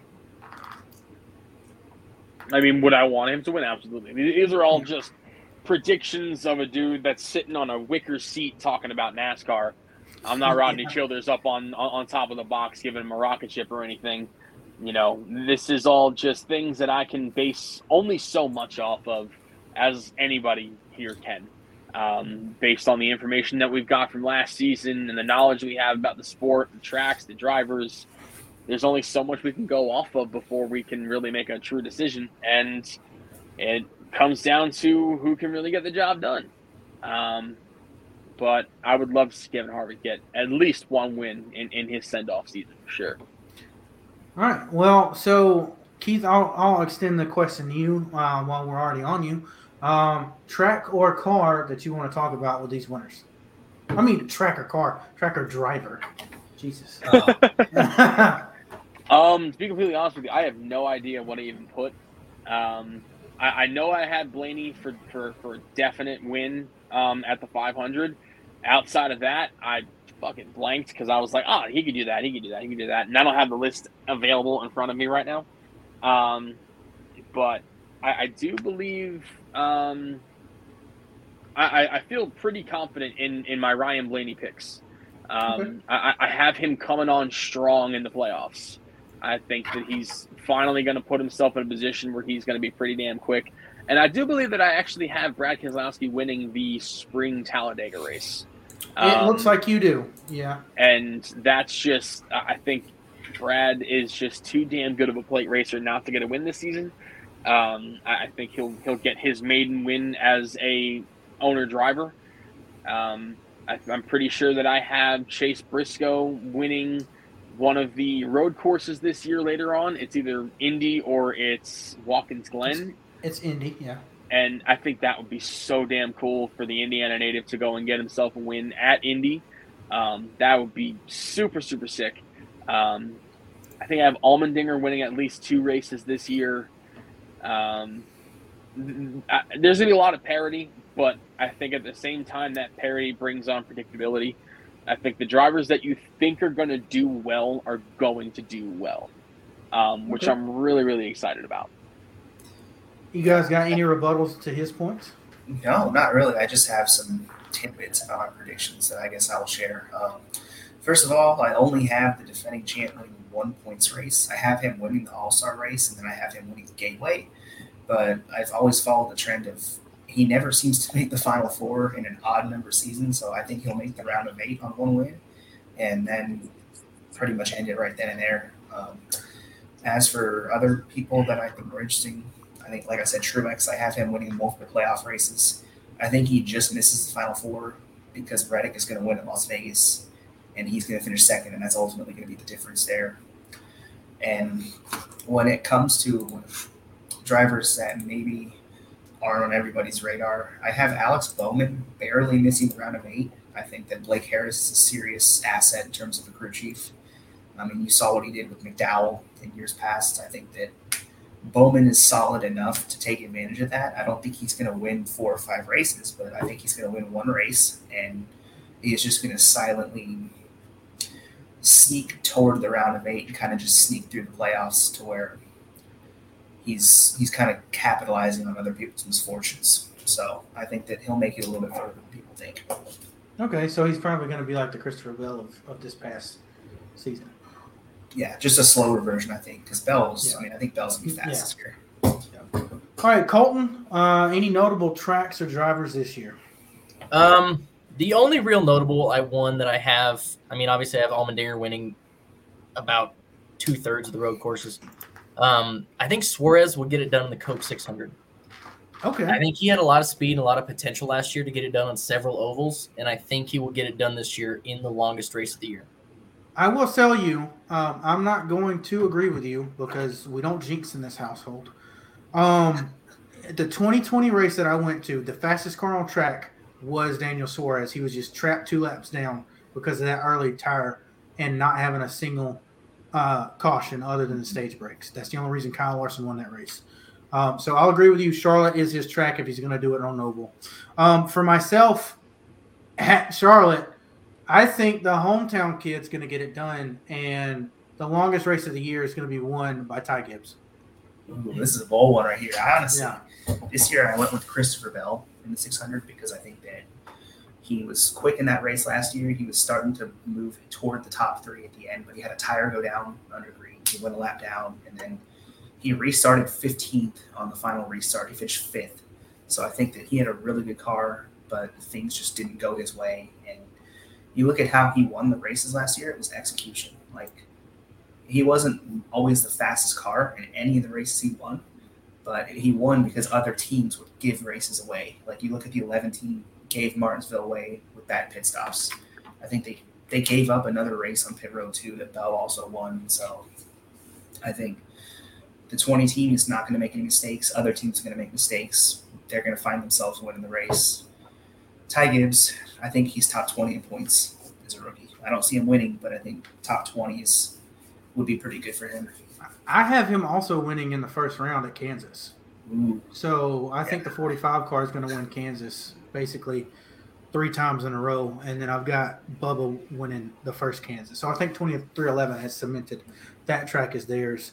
Another notable race I want to talk about is COTA and Chicago, the street course. 3 out of the 4 of us have put Allmendinger in those for our winter slots. I think Colton just said something about Suarez getting it done at COTA, which would be payback for last year when he got totally screwed on that restart. But Reddick is Keith's pick for Chicago street course. Why? After what I saw last season with Indy, I feel like Indy is going to resemble Chicago, or Chicago's going to resemble Indy in that fact.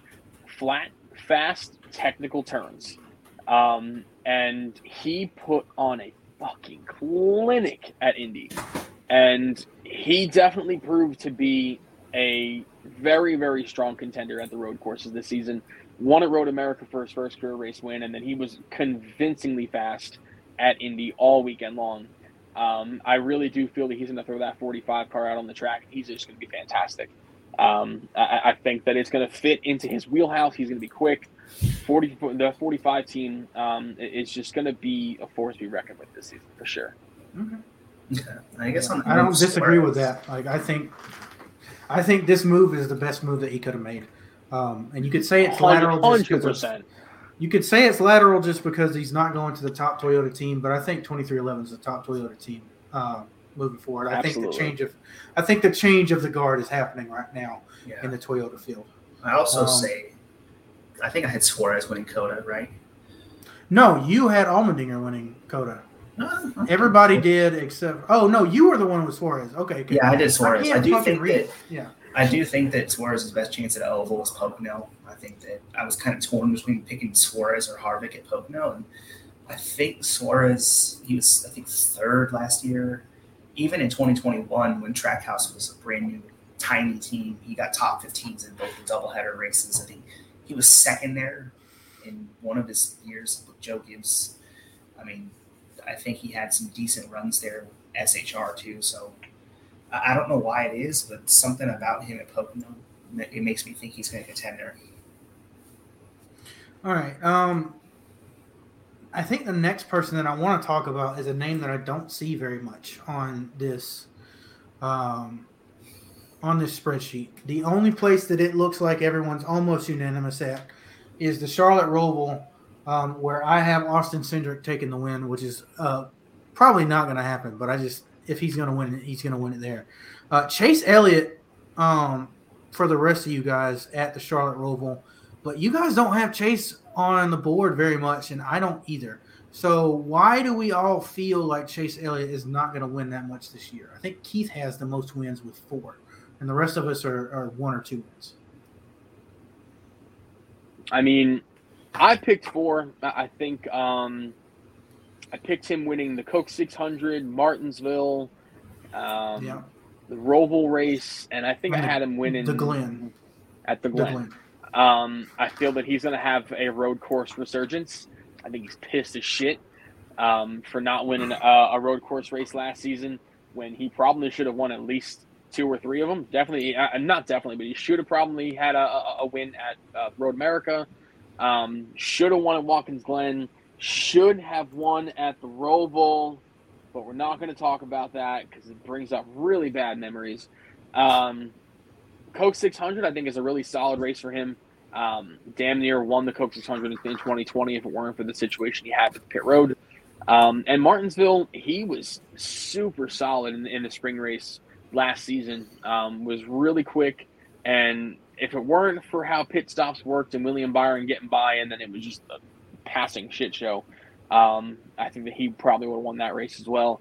But overall, I think the reason why everybody else doesn't really have him too much is there's just too many hens in the hen house. I think there's so much competitive spirit from a lot of different drivers, and I think that when it comes down to it, Chase does have a hard time closing it out. I mean, look at the playoffs last season. After winning the regular season title, I know that there was quite a bit of bad luck, but there was also some races where he was just flat out off. Southern 500 off. Las Vegas off. Homestead off. I just think they need a little bit more cadence to really achieve what they need to achieve. But, I think 4 wins is appropriate for a driver that should be, as the most popular driver, should be one of the best drivers in the sport. Yeah, I think that consistency will be his thing. I had him win it 3 times, but much like Ross Chastain, I think that he's just going to top 10 everyone to death. Okay, I could see that. Larson, I think they'll alternate every year. Like 1 year Larson's faster, 1 year Elliott's faster. I think that'll continue. Colton, you've only got him winning Atlanta outside of the Roval. Is there anything that you wanted to add to why we don't see him as dominant? Just like Keith said, I think Chase has kind of a hard time closing the deal out. I think the execution of the team isn't always there, whether it's through pit mistakes or whether it's just through maybe a bad decision on track. I still think he's going to get it done in Atlanta. I think he's going to back-to-back those races. I think he's going to get it done the Roval just because he kicks ass there every single time he goes. But other than that, I think parity hurts Chase Elliott more than most other big-name drivers. Just because I feel like in the Gen 6, 2020, 2021, Hendrick was so dominant, and that's why we saw Chase up front so much. Same with why we saw Larson up front so much. I think the parity is going to really hurt them more than it will a lot of other teams. Now, granted, Hendrick is going to catch up in these next few years and get back to right where they were because Rick is a multi-billionaire and can afford to do that. And he will do that. I just think it's going to take him a little while. I think Chase's talent will get him a couple wins. I think his execution is going to lose him a few more, though. But like Nate said, I think he's going to do just what he did last year and just top 10 the entire field to death. Yeah, okay. Yeah, I mean, I can agree with all that. I think the last thing before we go is our championship 4 drivers, any notable playoff drivers, and who is the champion. And I'll go ahead and start that off. I have AJ Allmendinger making it to the round of 8 and being the first guy out, Truex being one of the ones out, and Reddick as well as Chastain. And then my championship 4 drivers are Bell, Logano, Hamlin, and then William Byron. And like I said earlier in the show, I feel like he is going to be the champion. I don't know. This is totally based on feelings, no merit from last year or anything. I mean, he was good at Martinsville. He knocked off that win when we went to July, it was July Atlanta that he knocked the other one off.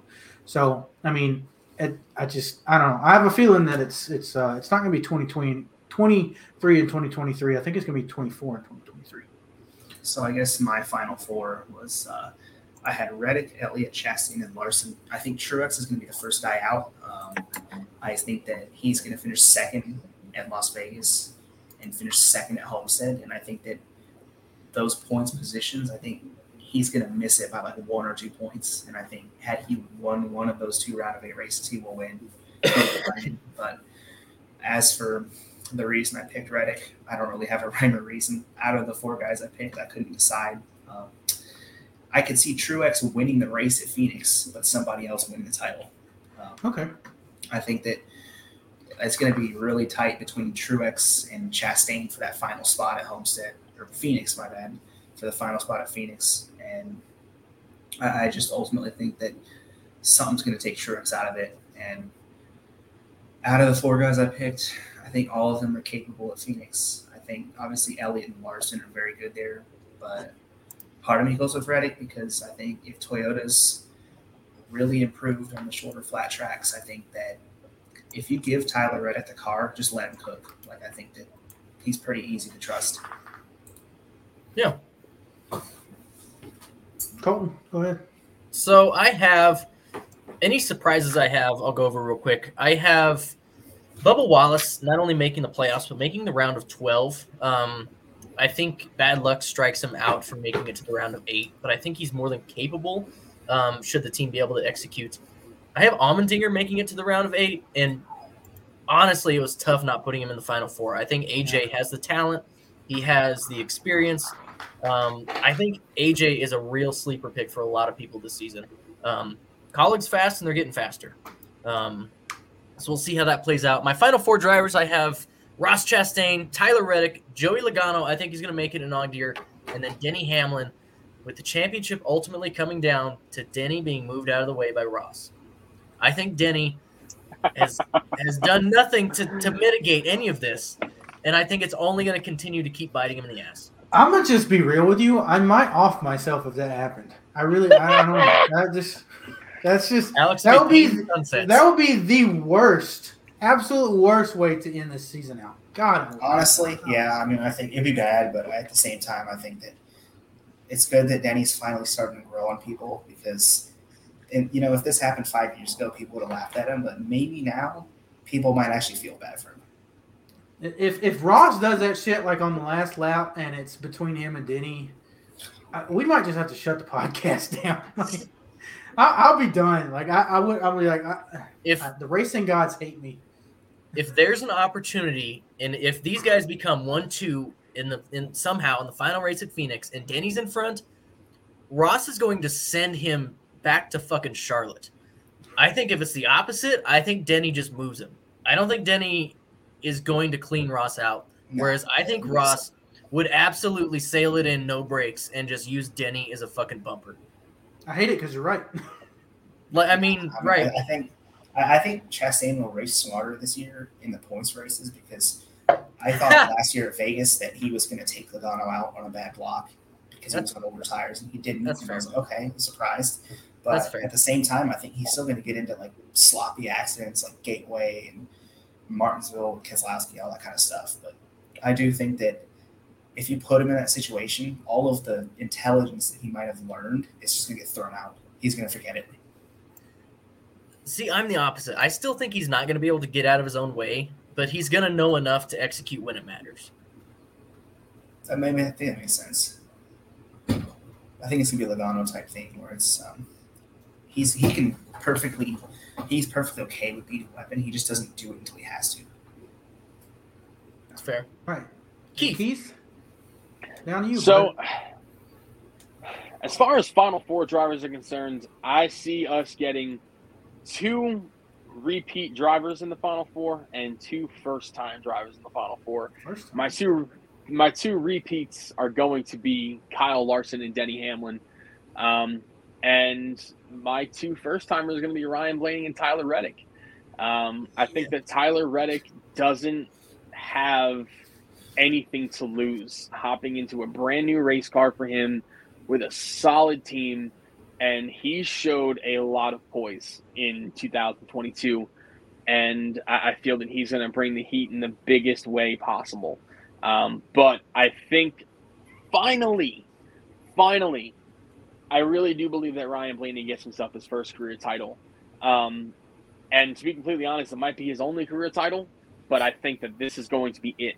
I think that he is finally going to have everything come together in that jambalaya pot, and he is going to get himself a championship, especially considering where we're going.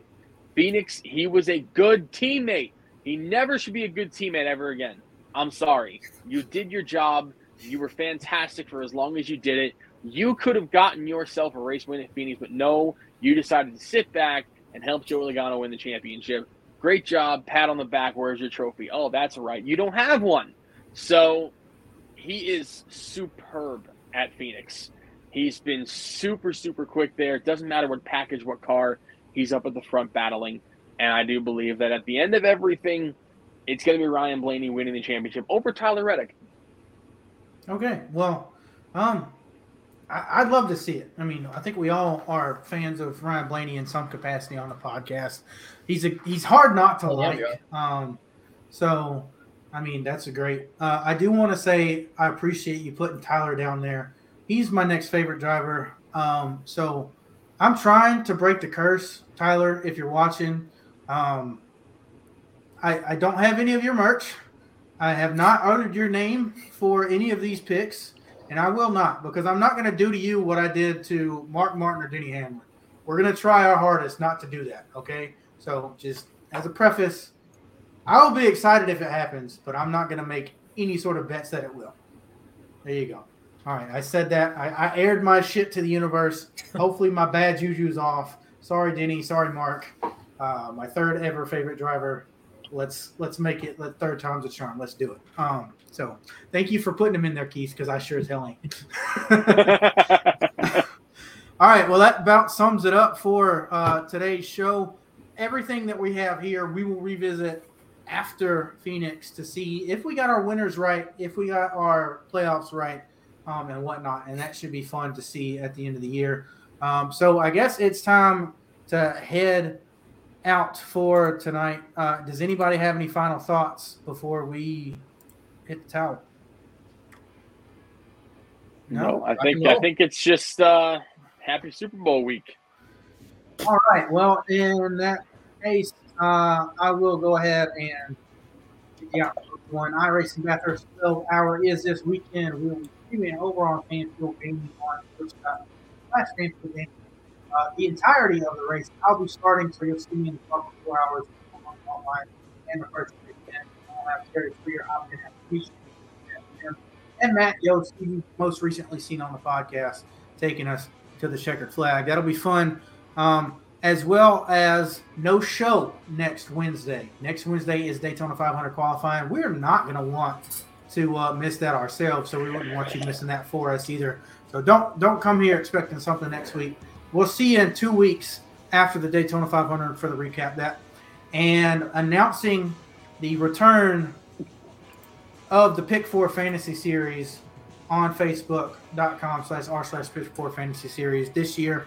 We're doing a similar format. You can find rules over there. Pick 4 drivers, as stated in the name. You can only pick them once per 6-race segment. Really simple.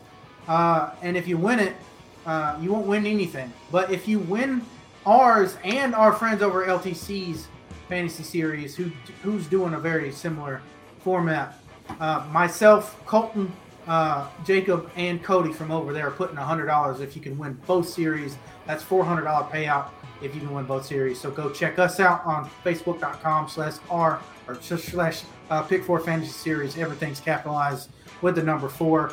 Or go to LTC's Facebook or Twitter page. They've got links to their Discord over there as well. Other than that, we will see you guys in 2 weeks. Enjoy Daytona 500 qualifying next week. I'm Alex. This is Colton, Keith, and Nathan, and we are out.